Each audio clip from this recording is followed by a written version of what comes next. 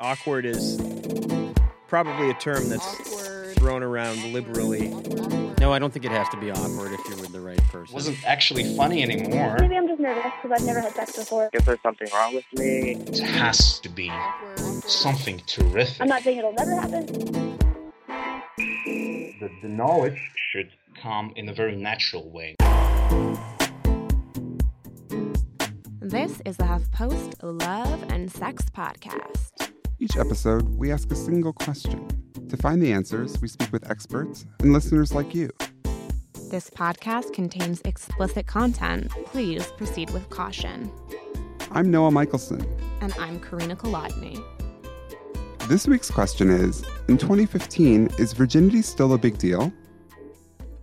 Hi, I'm Chris. I'm 23 years old and I'm from Maryland. My whole life I've lived in Maryland and there's really not that many gay people, so I've been always to myself, and I didn't really, all throughout high school, middle school, I never had boyfriends or anything, so I'm a virgin. I'm still a virgin to this day, and for a long time, I thought there was something wrong with me because I was just all my friends, they have boyfriends, I don't understand why I don't have one yet, and I kind of beat myself up over it. I'm is there something wrong with me, and of course, I'm on Grindr and all the other gay dating sites, and I would talk to a few guys or whatever. But whenever it got time to actually have sex, I was just I gotta be careful because I don't know if you're a killer or something, and I'm kind of cautious. So, and then I kind of told myself, you know what? I've waited this long. I'm 23. I'd rather just wait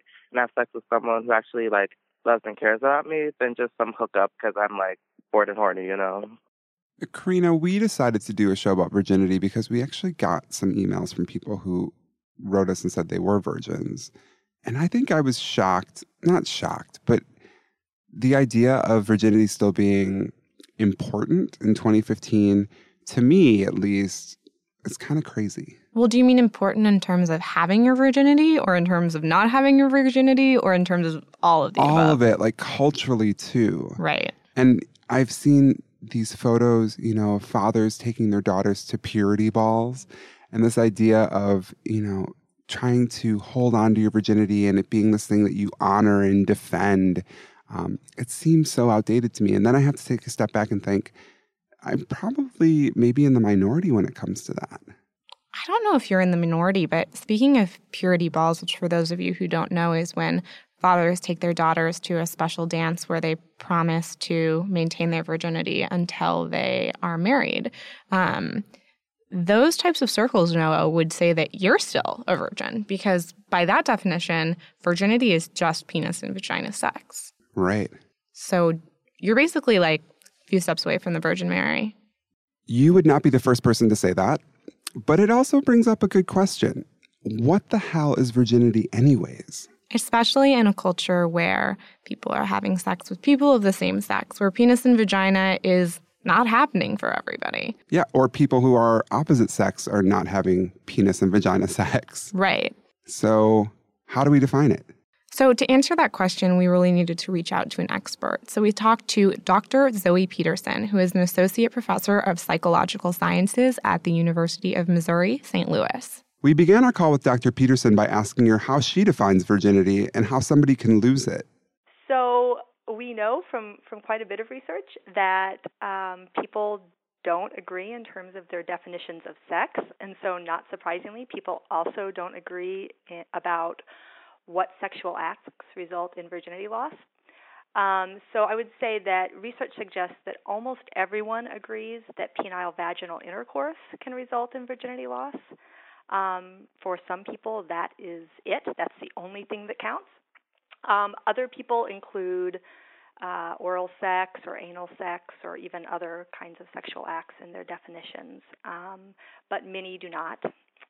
And obviously, definitions of virginity loss that include only penile vaginal sex are somewhat heterocentric. So based on that definition, someone who's only had same-sex sexual activity would remain a virgin their entire life. So I think this is sort of in the eye of the beholder. And I'll also note that when people have strong motivations to either maintain their virginity or to lose their virginity, there seems to be some tendency for people to find kind of loopholes in their own ideas about what constitutes virginity loss. Can you elaborate on that a little bit? Yeah, sure. So there was actually a study that I did with my colleague Charlene Mullenhard a number of years ago with college students in Kansas. And what we found was that some of the students, and these were mostly women, when we just asked, what is your definition of sex, they defined sex as penile vaginal intercourse. But interestingly, they said that they had engaged in penile vaginal intercourse, but they still considered themselves to be a virgin. And usually they justified this by saying that the penetration was just partial penetration, or it was so brief that it didn't really count. And then on the other hand, there were some students, and these were mostly men, who said that their definition of sex was penile vaginal intercourse that resulted in orgasm. But these individuals described themselves as having been very eager to lose their virginity. And so when they talked about their first sex experience, they said they had very brief intercourse or only partial penetration that did not result in orgasm, yet they really wanted to lose their virginity. So they decided it still counted as sex, even though it didn't fit their typical definition, and that counted as having lost their virginity. So I think definitions of virginity loss may be somewhat flexibly applied in order to fit with individuals' kind of motivations in a particular situation. I think that's really interesting because I'm not sure that I would know when I lost my virginity. I mean, as a kid, I definitely played around with other boys in the neighborhood. I don't know if that would count. And then by the time I was, in my early teens, I was having more explicit encounters with other guys my age. Not sure if that would count. And then I didn't actually go all the way, so to speak, and have anal sex until I was 19. But I think it's weird to say that penetrative sex is how we define losing our virginity. It's much more straightforward for me to be able to say when I lost my virginity because it was always expressed to me as, a young girl that virginity meant penis and vagina, and that's right. what that was. I remember in high school, I had a great boyfriend in high school and just refusing to lose my virginity because I thought, no, that's something you do in college. You're a whore if you do something. I don't even know who put this in my head. I had the most liberal parents. We're not talking like, I was going to Christian camp or something like that. But I think all of these influences just came in and somehow put this notion in my head, and I thought of it as being so important. And I think a lot of people think of it as being really important. Yeah, and it's everywhere. It's in Disney movies. It's on television. It's in pop songs. This whole idea of, not just virginity as we know it, but also just like true love and holding out for true love and the love that will save us. And that's part and parcel of virginity. Well, but I will say there is a huge heterosexual caveat, and that's pregnancy. And that's why I do think that in heterosexual relationships, maybe the emphasis on waiting for penis and vagina sex until you are in a place where you can deal with those potential consequences if something went wrong.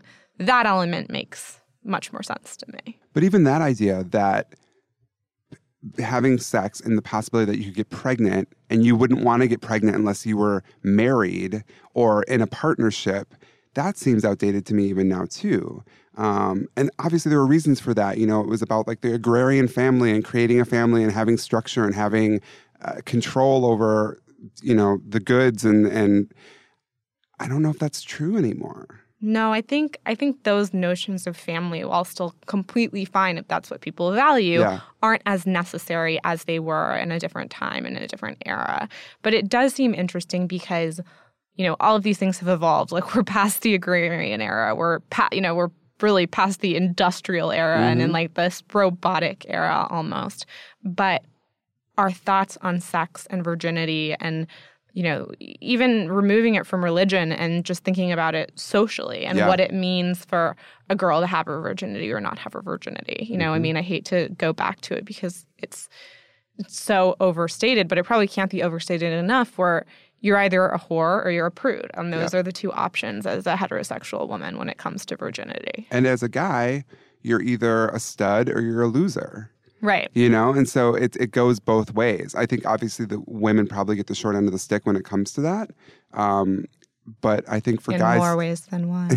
Very true. But I think that for guys, virginity can be a really problematic thing too. Oh, no. There's so much pressure from all sides, which I think actually causes a lot of hurt and a lot of pain for a lot of people. I mean, we're talking about guys are potentially over-reporting their, sexual experiences or overstating when they first had it because they feel a pressure to have it sooner, and girls understating it because they feel like it's going to make them look like a whore. Yeah. So in terms of gender differences, I can mention that boys tend to report losing their virginity or having first intercourse. If we define first intercourse as losing your virginity, boys tend to have first intercourse slightly earlier than girls, like maybe a half year earlier on average. There are different racial, ethnic numbers. So some studies have found that African American boys and girls lose their virginity slightly earlier than white individuals, and Asian Americans lose their virginity slightly later than white individuals. But there tend to be very small differences, really, and across kind of racial and ethnic categories, boys tend to be just slightly earlier than girls. So that disparity between boys and girls, do you think that comes down to boys are just having sex or losing their virginity with girls who are slightly older than them, or do you think that there might be some reporting errors in that? Yes. So good question. So, I mean, it could represent different distributions. So it may be, for example, that not necessarily that boys are losing their virginity to older girls, but that, for girls, maybe perhaps there's, a kind of wider range. So some girls are much later, and so that kind of drives up their numbers, but that a large percentage of girls are actually about the same age as the boys. So, sort of different shapes of distributions might account for that. But certainly I think differences in reporting could account for that as well. So actually, Terry Fisher, who's a psychologist, has done some really interesting research where he looks at men's and women's reporting of sexual experiences, sexual behaviors, and finds that women tend to kind of underreport sexual experiences, whereas men don't tend to underreport sexual experiences.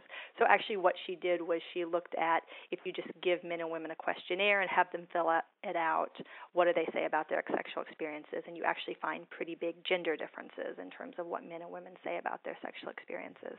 Do men overreport, or is that not found necessarily? Not so much. No, not so much. They tend to be fairly consistent. So if you sort of give them questionnaires, men report a whole lot more than women in terms of number of sexual partners and things like that.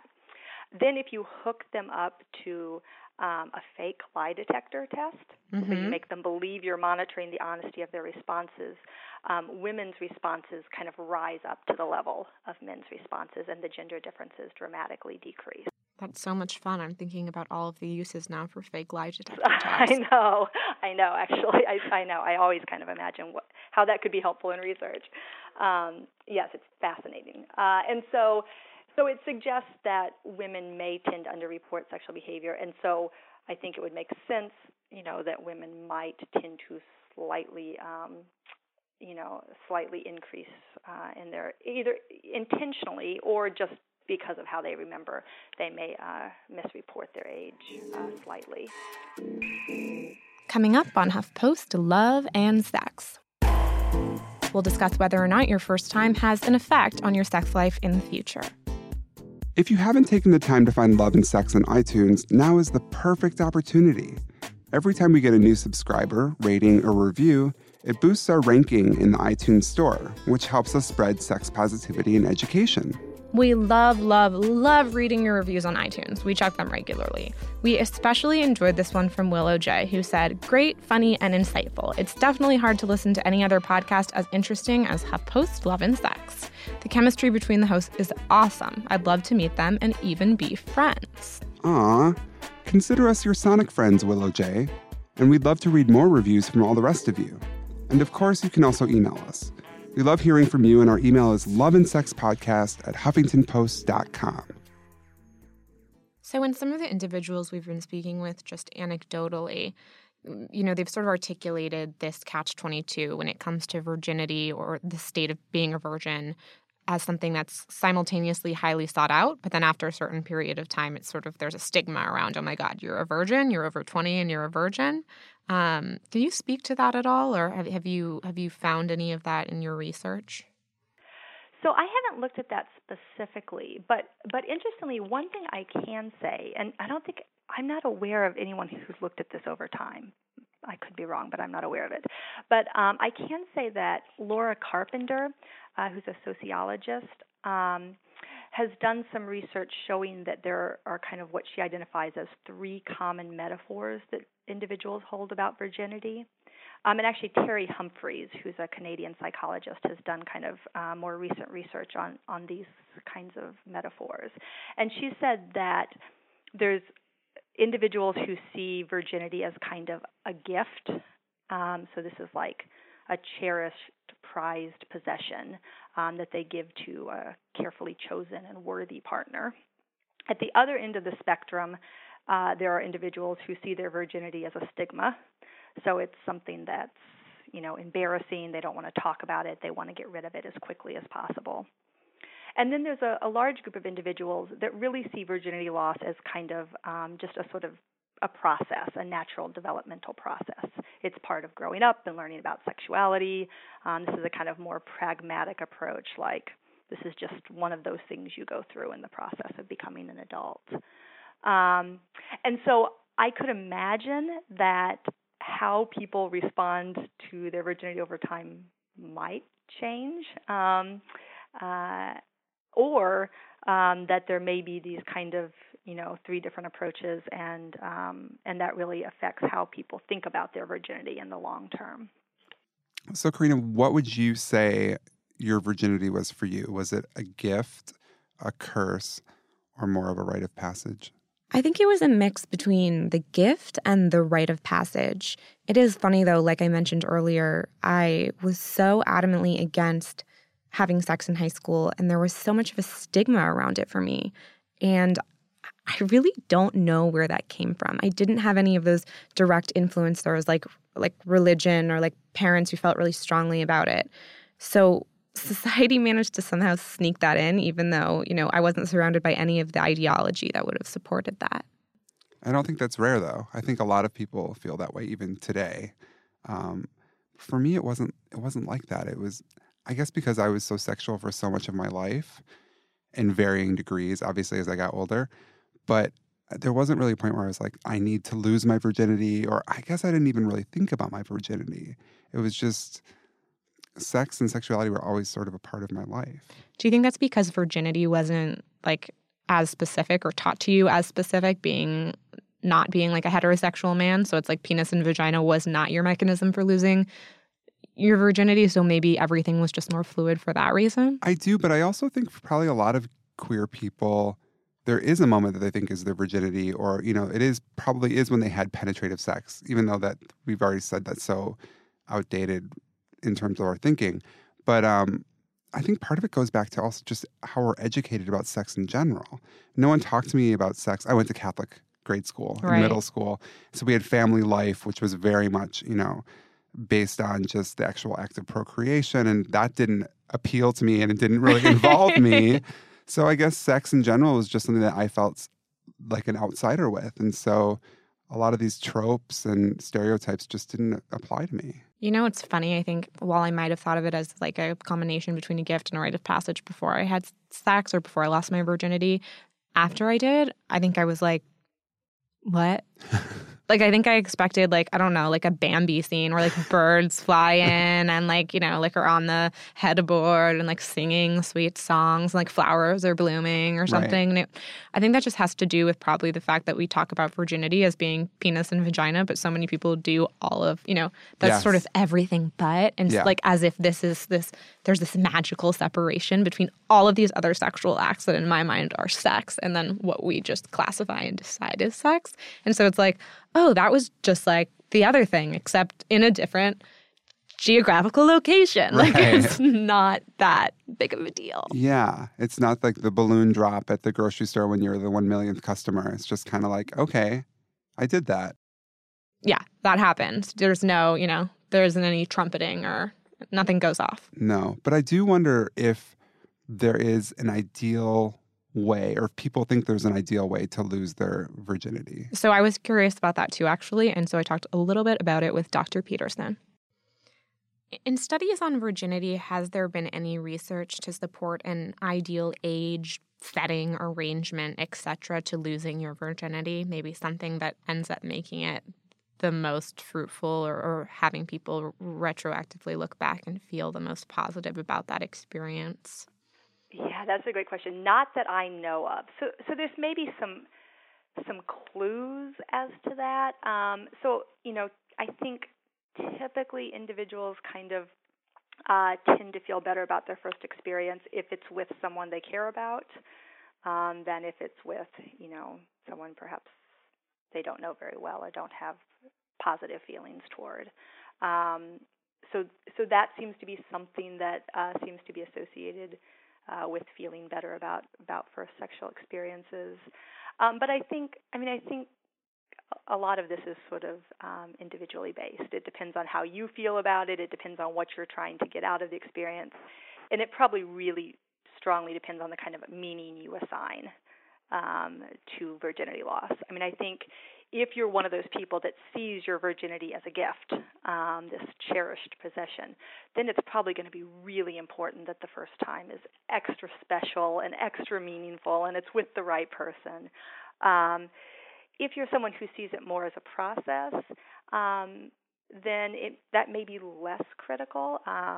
You know, you may recognize that there's going to be, you know, bumps in the road and that's just part of the learning process.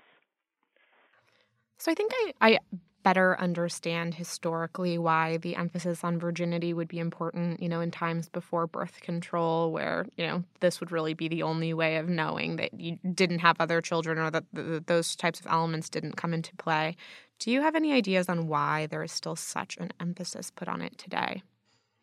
I don't know, actually. I think that's interesting. I think and I think the extent to which there's an emphasis puts on it also varies. So I don't know that everyone puts as important of an emphasis on as they would have at one time historically. I think, you know, for some individuals it maybe doesn't have the same meaning that it might have at one time historically. But certainly it still does for some individuals. And I'm really not sure why that is. I think in, I guess, kind of dominant U.S. culture and other cultures as well, we really have identified penile-vaginal intercourse and first penile-vaginal intercourse as this, you know, sort of really important developmental milestone. And so I think that in part just because we have sort of identified this as a meaningful step in development, that people tend to give it more attention. What advice would you have to someone who is a virgin and is interested in having sex for the first time? What advice would I? I know you're not a Cosmopolitan columnist, but you might actually have some more insightful answers for that reason. So maybe I'll speak a little bit kind of to the research, which is that, you know, there is some evidence, and I don't think this is universal, but there's some evidence that your first sexual experience does somewhat set the tone for later sexual experiences, and so that people who have a more positive first sexual experience, and often that's sort of defined as kind of more intimacy, more sexual satisfaction, that those kinds of things do then predict, kind of more satisfaction in later sexual experiences. And so I guess I would say that, thinking about what is going to make it most kind of emotionally or psychologically satisfying for you, and also what's going to make it most physically satisfying for you in that first experience, since that may, to some degree, set the tone for later experiences. Is there anything else that you wanted to touch on or that you feel is important to mention that we haven't gone over yet? I can't think of much. Oh, I might just say I do think it might be worth saying that I do think the meaning of virginity loss may differ somewhat for women, girls, and men and boys, because I think historically there has been such a sexual double standard in which men and adolescent boys are socially rewarded for being sexually experienced. And historically, women and girls are kind of socially punished for being sexually experienced. And so I think, if girls believe that they will be socially punished for being sexual, then they may be very motivated to remain a virgin. Virginity may be very important to them, very meaningful to them. And that may be less true for boys who often think that they'll be socially punished for not being sexual. For them, there may be kind of pressure to lose their virginity as quickly as possible. And so I think that boys and girls, or young men and young women, experience very different pressures around virginity in many cases, that women are kind of pressured to hang on to it, and men are pressured to get rid of it as quickly as possible. So, Karina, do you think that if you lost your virginity earlier or later, or the way that you lost it was different, would that change the way that you think about sex now in your own sex life? How much of an impact do you think your virginity and the loss of it had on who you are as a sexual person now? It's such a hard question because it's one of those things where it's easy to say, like, I should have just, done it earlier, or I should have done it whenever, it would have been fine. But right. I might have then felt some sort of sense of regret. And I think the thing for me was I really didn't experience any guilt with it, which is why I think it was easy for me to be safe and to be really straightforward around questions of like protection and making smart decisions and having the conversations that you need to have when you're having sex in a heterosexual relationship of what are we going to do if, or like right. all of those things that you don't have to worry about. Damn you. And but what we do have to worry about, or I do have to worry about, and actually the first time that I had penetrative sex, I didn't use a condom. And I think I didn't use a condom because it just wasn't even like, it was so stupid, but I was with this person and I was like, I really like him. I don't really know what I'm doing. I think if I had had more honest conversations and people had conversations with me, that wouldn't have happened. And so like, that's a really awful thing to have sort of done. But I don't feel like you can be that hard on yourself because, like you said, no one was having that conversation with you. Yeah. I mean, I can complain about, abstinence-only sex education or abstinence plus sex education for people who are heterosexual. But if you're gay or straight or queer, it's not just that you're not getting the right information or enough information. It's that you're not getting any at all. Yeah, for sure. And I also think then sometimes you can end up doing things that you wouldn't do normally because, one, you don't have that information, and two, you just sort of want to be accepted. Yeah. And you find this person who now, I'm not even going to say the word loves you, but, is interested in you and wants to have sex with you. And as a young queer person, at least for me, that was really exciting. And so I think you are willing to compromise things in order to go to places that you normally wouldn't. Like you were saying, the same thing with non-queer people. I also think we have to touch on it for people who are still virgins or still identify themselves as virgins. And that's totally okay too. That's a totally fine space to be in, and that gets stigmatized as well. It does. And that's the thing for you and me. I think virginity wasn't a big deal, isn't a big deal, but I think for some people it really is, and that's totally okay, which I think we should hear from Chris, the man from Maryland that we spoke with earlier, and he's got some advice actually. I guess I would just say to anybody out there who's like me, who, it's taking you a while to meet someone, don't give up hope because, this world is so big, and especially if you're like in a small town, just always remember that there are other people out there, and like, you're not crazy. There's nothing wrong with you, and you'll find someone someday, you know? I haven't given up hope yet. That's it for this episode of HuffPost Love and Sex. A big thank you to our producer and editor, Caitlin Baguki, and our audio engineer, Brad Shannon. Please, please, please let us know what you think of the show, especially if you have an idea for an episode, want to share your story, or have a question. You'll find us on Twitter with the handle @HuffPostPodcast. Or you can always email us. Our email address is loveandsexpodcast@huffingtonpost.com. And if you like the show, please be sure to tell a friend and subscribe to us on iTunes, Stitcher, or whatever your favorite podcast app happens to be. And don't forget to leave us a rating or comment wherever you subscribe. It helps other people discover our show and sex positivity. And keep clicking those gold stars, people. If we get more gold stars this episode, HuffPost is going to throw us our very own purity ball. Our next show will be about how young adult literature is often a better educator than sex education itself. Trust me, you won't want to miss this one, so make sure you subscribe on iTunes and listen in.